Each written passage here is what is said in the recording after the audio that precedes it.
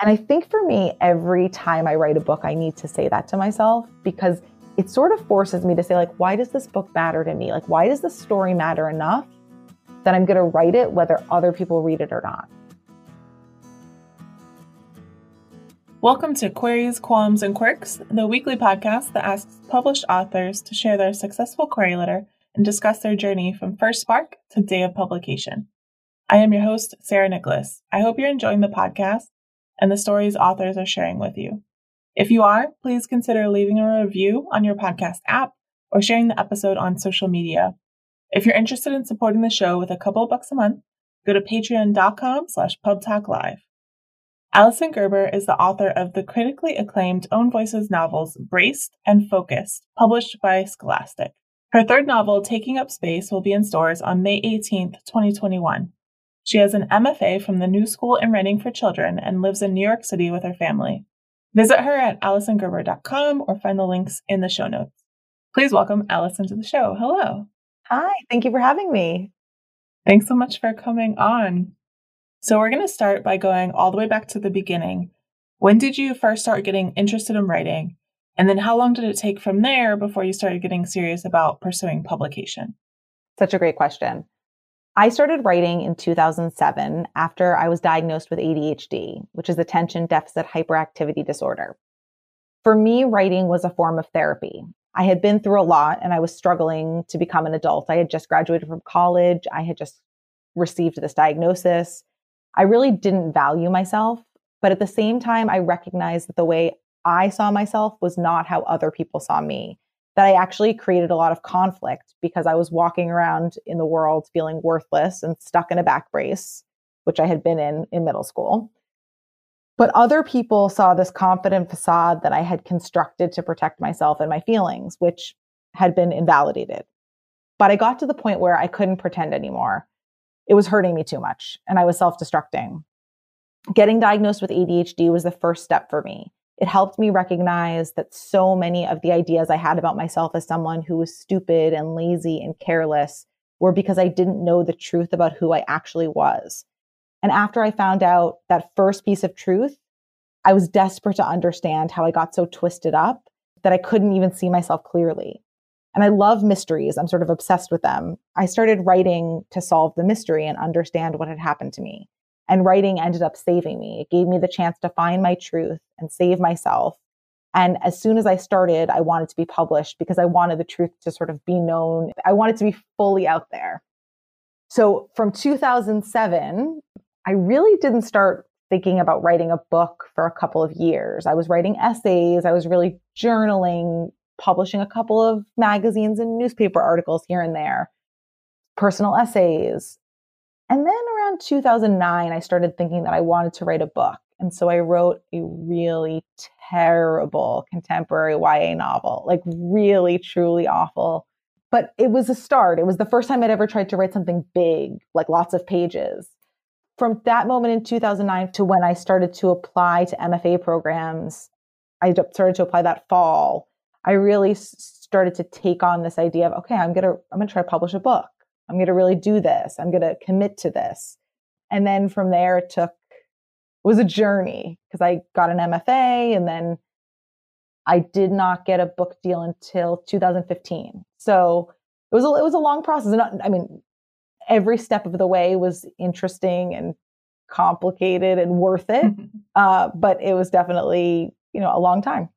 Can you tell us a little bit more about the moment that you realized that you wanted to be a published author? I think this idea sort of evolved for me. I don't know that there was one moment that I was like, this is what I'm going to do. There was a moment in a bookstore. I went to an author panel, and I wish I could remember the author who said this because it was so powerful. It sort of stunned me.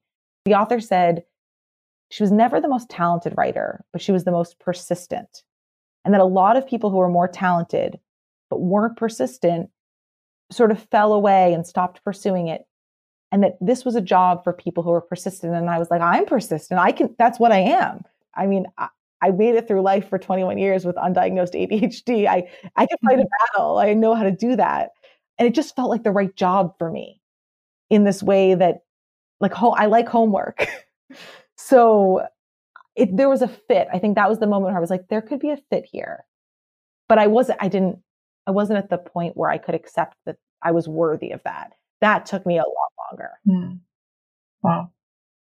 Once you decided you wanted to be a published author, how did you learn more about the publishing industry, like how it works, how to go about it, how to query, everything like that? So my first step was that I took this class at the New School with Susan Shapiro. It was a writing for magazines and newspapers class. And that's how I learned how to pitch a personal essay. And after doing that for a little while, Sue had suggested to me that an MFA might be interesting. I could teach. I had shown interest in it. And she really supported me and was willing to write a recommendation. And then I actually applied to Columbia and the New School. And I was waitlisted at the New School and I was rejected from Columbia and I was devastated. And I called Sue, I was crying, and she said, let me just call since I work there. Let me call and see what happened, what's going on. Maybe you're on the wait list, maybe there's a chance. And the head of the program told her that I had applied to the wrong program. Oh. That he said, she submitted a YA novel, so she should apply to the Writing for Children and Teens program. And it hadn't occurred to me. I didn't really know very much about the program, I went home and I thought about it, and they had offered to reread my application for that year. And so I took the opportunity and I was accepted and really got excited about it. And starting the MFA at the New School, it's a big undertaking. It's a big financial commitment. That's where I got a lot of the information. Now, I will say that there's a way to do this without spending that much money. And I think the piece of the MFA that was so valuable was that the New School does this really smart thing. They bring in editors for these Saturday workshops. So you get to meet all different kinds of editors, which is really cool. And it's really interesting to just sit with an editor for an hour and pick their brain with your class of 10 to 14 other students. It's a very small, intimate conversation. You pick up a lot of information. And, my first class was taught by David Levithan. I mean, it's like you just soak in all the information. But, highlights, SCBWI, there's all these other great organizations that offer access to editors. And you might not be sitting in a room. It might be a virtual conversation. It might be, something over Zoom. But at Highlights, sometimes editors are there. And there's a lot of other outlets that had I known about that, I think I could have put together my own sort of program. I was young. There were other things standing in my way. And I'm glad I did the MFA at the New School. But I think that the access to editors and sort of just hearing like, what is their job like? And sort of thinking about what's the other side of this industry and what does that look like? I wish that I had sort of dug in even more and done even more research, because I eventually got there, but there's a lot as authors that we don't always know.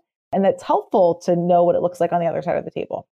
It's funny that you mentioned that, because on my YouTube show, Pub Talk Live, I recently had Gabriela Pereira, who does DIY MFA. And so that's kind of her whole thing is, if you can't afford an MFA, here are the ways that you can go about getting, some of the benefits from it. So check that out if anyone's interested. And that's really cool. I love that. I love that concept. So then what happened after that? Can you break down for us your journey from then to signing your first book contract? Yes. After I graduated from the MFA at the New School, many of my classmates were getting book contracts. I felt a little bit behind. I was definitely on the younger side, having entered a program like this. I was 24 when I started. So that's a little young to go back to graduate school. To be honest, I think that there's a lot of time to go to grad school. I could have waited a little longer, and I really wasn't, I don't think, emotionally ready to be thrown into to be published. I wasn't emotionally ready to be published. Let's be honest. I had a lot of self-learning to do and growth ahead of me. So I graduated. I really was in a lot of therapy. I was really self-reflecting, trying to figure out how to write a book that would get published. I wrote 3 books that one got me an agent, but it didn't end up moving toward publication. And the other 2 really were just flops. I mean, they were terrible, truly terrible. And I think I knew I had to write Braced. I think that there was a piece of me that was so afraid to face what I'd been through. I mean, my scoliosis trauma really started when I was 7, when I started being monitored for scoliosis. And it really wreaked havoc on every piece of my mental health. And I had just sort of brushed it under the rug and moved forward and never really addressed it fully. It was so painful. I was so afraid. And I also was starting to get to the point where I was more afraid not to address it and not to consider how I had become the person I had become. And so when I decided to write Braced, I really walked into that process knowing that it was going to be painful, but that I had to face my truth. And I did it for myself. I didn't write it for the market. I didn't write it for anybody else. And I remember I had a really candid conversation in therapy where I said, I might never publish a book, but I still need to write this book. And I think for me, every time I write a book, I need to say that to myself, because it sort of forces me to say, like, why does this book matter to me? Like, why does the story matter enough that I'm going to write it whether other people read it or not? It has to mean that much. Otherwise, you spend a lot of time working on a book and you put a lot of yourself into it. So it has to really matter. So I started writing Braced, and it was painful. I had just finished it and started querying agents in February of 2014. And on June 4th, 2014, I got an email from my friend Amy Ewing, and she sent me an email that said, "Do you follow Cheryl Klein on Twitter? Because I just saw these tweets." This is Cheryl's tweet. "Putting this out there, I'd love to see a novel or graphic novel involving scoliosis. I spent 6+ years in a back brace, as do many teens. But I've never seen it represented in YA fiction in any way, which to some extent makes sense. It's a situation, not a plot. But Lord, I would have loved a book besides Deanie, which was deeply outdated in the 1990s when I was dealing with it." It was a tricky situation because I had queried agents and I didn't have an offer. I just had Cheryl Klein sent this tweet out into the world. Mm-hmm. And it felt really relevant to my book because I had written a book about a girl in a back brace. So I went back to a couple of agents who I had references for. So friends of mine who were represented by certain agents, I went back to them and said, to those agents and said, this came up. If you'd like to consider the book, I think there'd be an interest from an editor. I think part of the hurdle that I had with Braced, there were a lot of hurdles, which we will talk about. But one of the big hurdles was a book about scoliosis. You have to convince somebody that we needed another one because there was already Deanie. Scoliosis impacts 10% of adolescents, but it was interesting. The editors who ended up being interested were all editors who faced chronic illness, which is really interesting. And it worked out that Cheryl ended up buying Braced, and it was a incredible, unbelievable connection and really changed me as a person and an author. But, she also took a big risk in signing a very, very green debut author. So I think for me, the next step after that tweet and after I found an agent, I got a couple of offers and I picked an agent and we went on submission, and Cheryl asked for a revision, in part because Braced had no plot. I had written a situation. And so one of the struggles for me on my journey to publication was really, I didn't understand how to write a book. I was a reader for emotional arcs. I read for the feelings. Plot was always sort of a side piece of it for me. I never read as a writer for plot. And I guess I didn't really know how to do it. So I had a phone call with Cheryl before I did the revision, and we talked a lot about plot. And I realized I really needed to go back and read books for plot and understand what is involved in a plot. I don't think that piece had clicked for me. And so I went back to the manuscript and I added in soccer. So if you know Braced, it's about a girl named Rachel who gets a back brace to treat her scoliosis. And that was really what the story was, and her evolution to accepting herself and the difficult struggles that she goes through as somebody who's managing a condition and a disorder. And it's a story really about family and generational disorders and what it means when you struggle with the same thing that your parent struggles with. But there was nothing happened in the book. So I went in and added soccer back in to make something happen and to give Rachel a want and a need and hope and happiness. The book really lacked for joy. And I learned a lot through that process. And so I submitted that revision in November. And then Cheryl made an offer at the beginning of March. And that was very exciting. And she changed my life. Now it's time for the query portion. Can you read your successful query letter for us? Yes, I can. Dear Kate, I hope you're doing well. Kayla Carter and Jess Verdi, my friends and classmates from the new school, recommended that I reach out to you about my middle grade manuscript. I'd be honored if you'd consider representing me.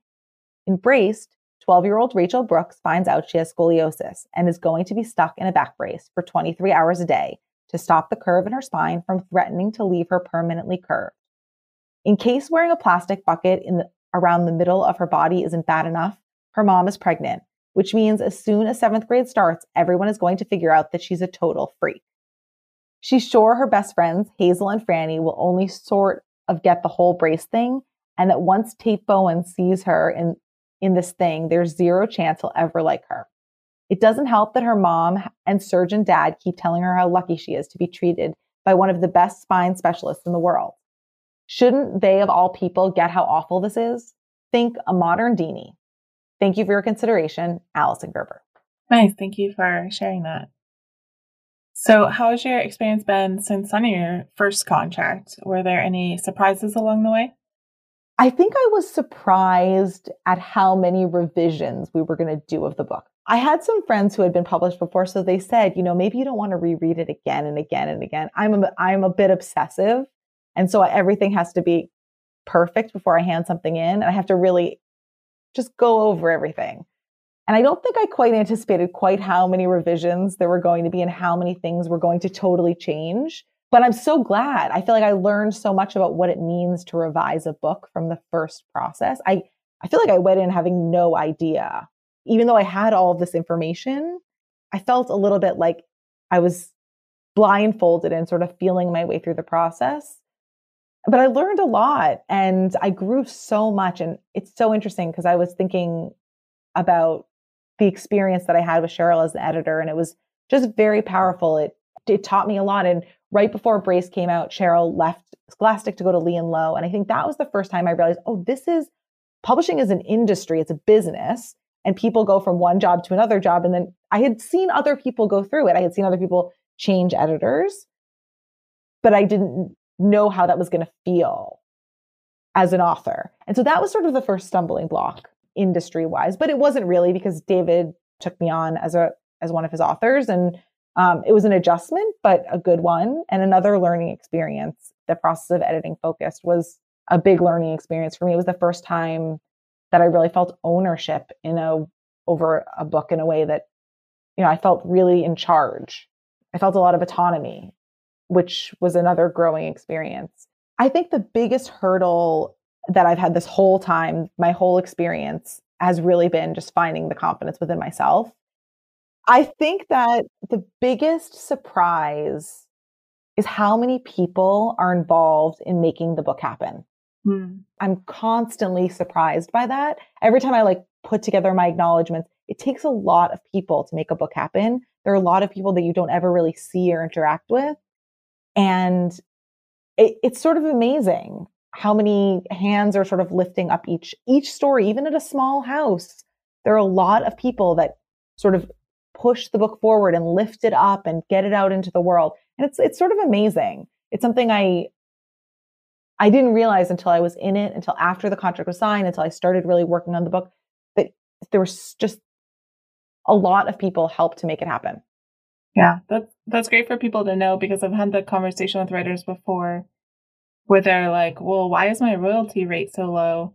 And I'm always like, do you know how many people they have to pay? That's a lot. It's a lot of people. So now we're going to do the quick round. Okay. I call it author DNA. It really has nothing to do with actual DNA, but that's just what I call it. Are you a pantser or a plotter? I'm a pantser. I never know what's going to happen. Nice. Do you tend to be an overwriter or an underwriter? A little bit of both. I definitely underwrite the whole book, but then there are sections that I overwrite. Is it always a specific kind of section, or? I find that There are sections where I have to write things over and over to get to what I'm trying to say, like to find the core of the scene. And so I tend to overwrite those scenes and those moments.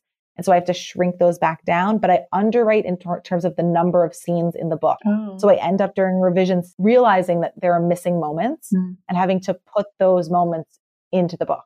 Interesting. So I overwrite the actual scenes that I write, but I underwrite the number of scenes that I've written. Cool. Do you tend to write better in the morning or at nighttime? I tend to write better in the morning, but I always somehow end up staying up way too late writing. So I write both times of day, but I am much better and more focused in the morning. When you start a new story, do you generally start with character or plot or concept or something else first? I always start with character. Usually it's like a scene between two people. Those are the moments that I'm most interested in, is how are two people working out a conflict or having two different feelings at the same time. And actually, I still write my books emotional arc and then plot. So I write them twice and then I piece things together. Those are the different pieces of a story. And I sort of end up puzzling. And I need to understand the characters, their feelings, why they want the things they want. And I need to have them like live in those feelings a little bit for the first 80 pages over and over and over again until I can then think about, okay, what's the action of the story? Do you prefer coffee or tea? I drink both. I need both. I need to start my day with coffee though. Whenever you're writing, do you prefer silence or some kind of sound? Silence. When it comes to writing your first draft, are you more of a get it down kind of person or get it right kind of person? I wish I were a get it down kind of person. I always tell myself to be a get it down kind of person, but I am a get it right kind of person. And I actually just rewrote the same 80 pages too many times to admit. I was going to say, because of your writing process, it's got to be frustrating. So frustrating. I think accepting my writing process for what it is has really helped me. That this is how I write a book. This is what it is. And that's really helped me because I used to fight it. And I think fighting it made it a lot harder for me. And now I just sort of build it in. It's a little easier. What tools or software do you use to draft? Word and pen and paper. Do you prefer drafting or revising more? I prefer revising more because I feel like revising is all the winning. You know, you're like, oh, I can't believe I didn't think of this before. I mean, it's like the magic is revising. I mean, drafting can be like that too. I mean, sometimes they feel the same. And sometimes, for me, I think drafting feels a little bit more painful because I have such a hard time getting the engine going. But I like them both. I prefer revising. Do you write in sequential order or do you hop around? I like to go in order, but sometimes I will jump ahead. If I know that there's an exciting scene, if I have a vision for what might happen a little bit ahead, I sometimes I usually do it with the pen and paper. I let myself write the exciting scene and then go back and sort of piece my way to that scene because it's fun. And you might as well let yourself have fun. And last quick round question. Are you an extrovert or an introvert? I appear to be an extrovert, but I'm really an introvert. So I like come off as somebody who gets my energy from other people, but really I need to recharge my battery by myself, alone, in silence. All right. So the show is called Queries, Qualms, and Quirks. We're going to talk about that second Q now. What were some of the worries that you had on your journey and were they realized, or did you overcome them, or how did they shake out? I never really saw myself as a talented writer. I got a lot of negative feedback in school and especially from English teachers. I think somewhere deep in the back of my mind, I believed that they were right about me. And I thought that sort of you had to be a talented writer in 6th grade to become a published author. It sounds sort of silly now, but it felt real. Yeah. And I think I had so much self-doubt in general. I had so much self-doubt to overcome. And that was really my biggest hurdle. And I'm proud of the progress that I've made and how far I've come. And I think I sort of began to realize that everybody who publishes a book comes to it from a different angle. And I came to writing stories from a storytelling perspective. And I was interested in theater. I always was, in a play or writing a play or doing something in the theater. And that was the way that I came into books. And it sort of took me a while to be like, a storytelling is one way that you can become a writer. And that there's not sort of one way. It was accepting the fact that it was a different way in for me. Mm. All right. And now we're going to talk about the third Q. Do you have any writing quirks? Is there anything about your writing process that you think is kind of different, interesting, or unique other than what we've talked about already? I do a lot of handwriting. I don't know if it's unique. I write all my dialogue by hand. I find that when I try to write dialogue on a computer, it sounds like a robot. And I'm not really sure why, but it comes out, for me, it comes out like people talking when I take out a piece of paper and a pen. So I write everything else. I type everything else, but my dialogue, I always write down. Yeah, I think it's the mix that's unique because I feel like a lot of people write by hand and a lot of people obviously type, but I haven't heard anybody really mix it up like that. All right. When you were in the lowest parts of your journey, what kept you going and why did you stick to it? I think ultimately some of the lowest points for me were after I graduated from graduate school. I was about 2 years out and feeling really frustrated and discouraged. And everybody else I knew who I graduated with had a book deal, was really in the mix. I felt behind and I was trying to write Braced. And, sometimes I would feel like I could do it. And sometimes I would feel like I was never going to be able to do it. And ultimately for me, I mean, I always have had a fight in me. It's just the kind of person I was just sort of built that. I don't know if I was built that way or if the world just put me in that position, but I had a sort of persistence. I wasn't going to give up. But ultimately, I was writing a story that I thought mattered. And I was writing a story that I felt like I could write well. And it was my story to tell. And so I think that gave me a little bit of determination and the strength to keep going and to block out the possibility that I might fail. And I think a lot of it for me was just blocking out the worry about that piece of it. And I really tried not to think about how would I query and how would I go on submission while I was writing. And even now, I still do that. I think the publishing piece of it is one thing and the writing piece of it is another thing. And I try really hard to separate those two things. I sort of try to have tunnel vision. I think it's actually one of the great advantages of having ADHD is that I've had to spend a lot of time thinking about how do I put a distraction into a bucket and leave it there and move on to the next thing. And transitioning is such a big challenge for me. I've had a lot of practice at doing that in a thoughtful way. And so I think I decided when I'm writing, I'm writing. And when I'm doing publishing stuff, I'm doing publishing stuff, and the two shall not mix. What are some of the biggest mistakes that you feel like you made along your way to publication? The biggest mistake that I made was I found Twitter to be very overwhelming for lots of reasons. But I think a piece of it is also just the way that I learn and the way that I function in the world. Twitter is constant. There was a lot going on. I was really overwhelmed, but I really regret that I didn't engage earlier. I missed out on meeting a lot of interesting gatekeepers, librarians, teachers, booksellers, and being part of a dialogue that is really important. If I'm honest, it took a lot of courage for me to sort of engage in Twitter at all. And I'm proud that I gave it a shot because I've really met a lot of people by being on Twitter and been in part of some dialogue that's really helped me. And I'm glad that I gave it a chance. I wish I had done it earlier. It really wasn't until recently that I was there at all. It felt really overwhelming. And I wish I had found a way to get help with that overwhelming feeling earlier. And I had a very, very kind librarian friend who actually said to me, you know what, you tweet and I'll retweet.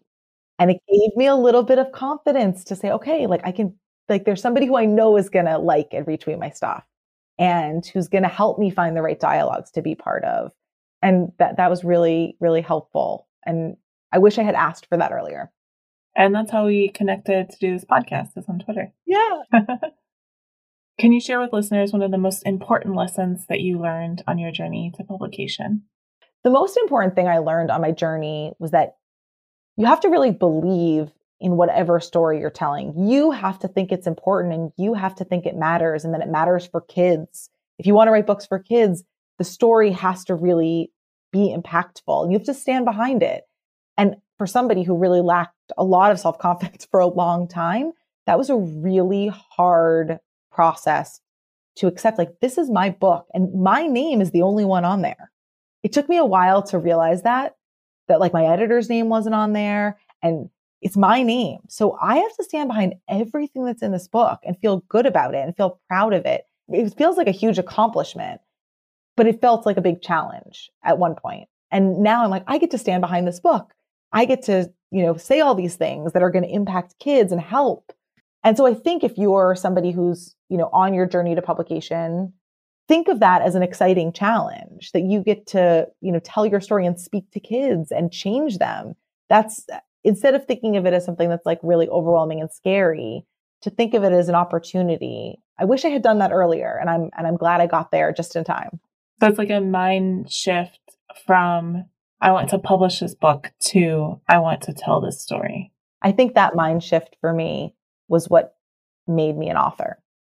This is the part of the podcast that I call the acknowledgement section. This is not a business that most of us succeed in completely on our own. So who are some of the people and even organizations who helped you along the way, and how? I think because I had undiagnosed ADHD for 21 years, I learned very early on that you just have to ask for help from everybody and that nobody gets anywhere on their own.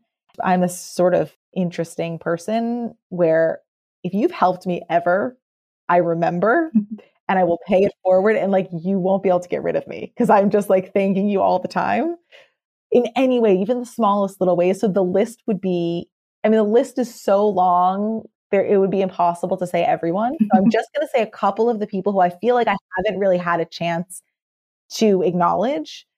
First of all, Cheryl Klein picked me. She took a big risk on me. She rallied behind me. She taught me. There's not enough ways to really thank her for how she changed my life. It's like very emotional. I feel like her confidence in me gave me a confidence in myself, that she was a teacher that I never expected to have, and one who I'm forever grateful for. Ultimately, Curvy Girls Scoliosis Foundation getting behind Braced had a huge impact in getting Braced into the hands of girls who wear back braces. I want everybody to read Braced. I want everybody to read Focus. I want everybody to read Taking Up Space. But it really helped to make sure that the kids who were going through this experience of wearing a brace and really feeling broken the way that I was feeling broken, that they got access to the book. That made a huge difference. There are so many librarians, booksellers, and educators who have championed all of my books and championed me. And some of them I know, and some of them I know that I don't know. Rebecca Weber was the very first librarian who ever reached out to me and told me that my book was meaningful and explained to me why.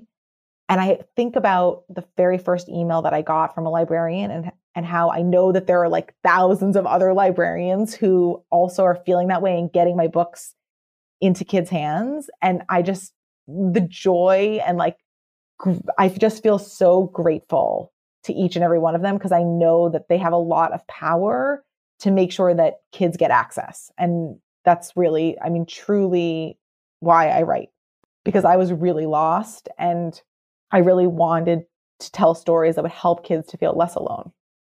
Well, I didn't expect to cry. I know, sorry.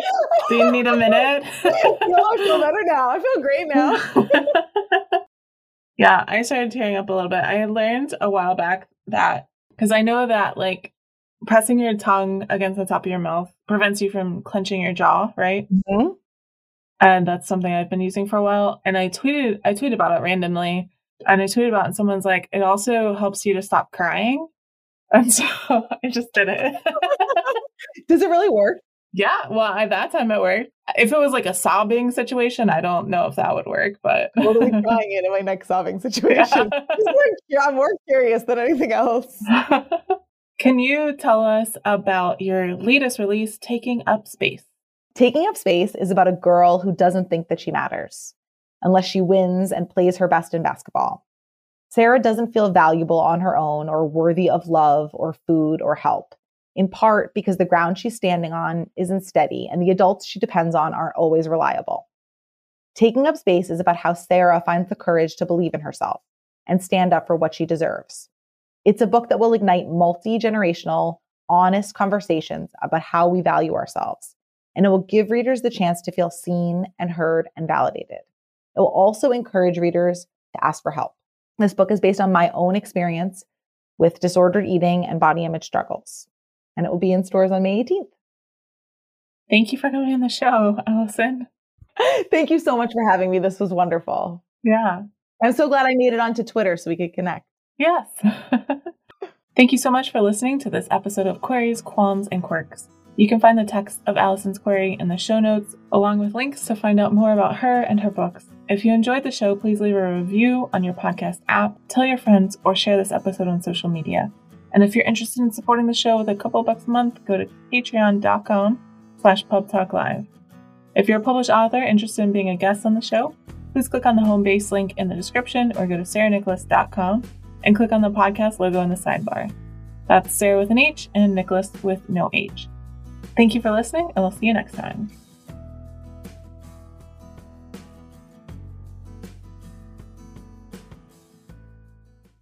If you're enjoying this show, please check out Pub Talk Live. Pub Talk Live is a publishing talk show broadcasting live to YouTube every second and fourth Saturday at 9 p.m. Eastern, but it is also syndicated as a podcast. Agent Chat Live is a spin-off of Pub Talk Live that features casual chats with literary agents with the intention of helping writers get to know the agents a little bit better. Check out both on YouTube or the podcast app of your preference.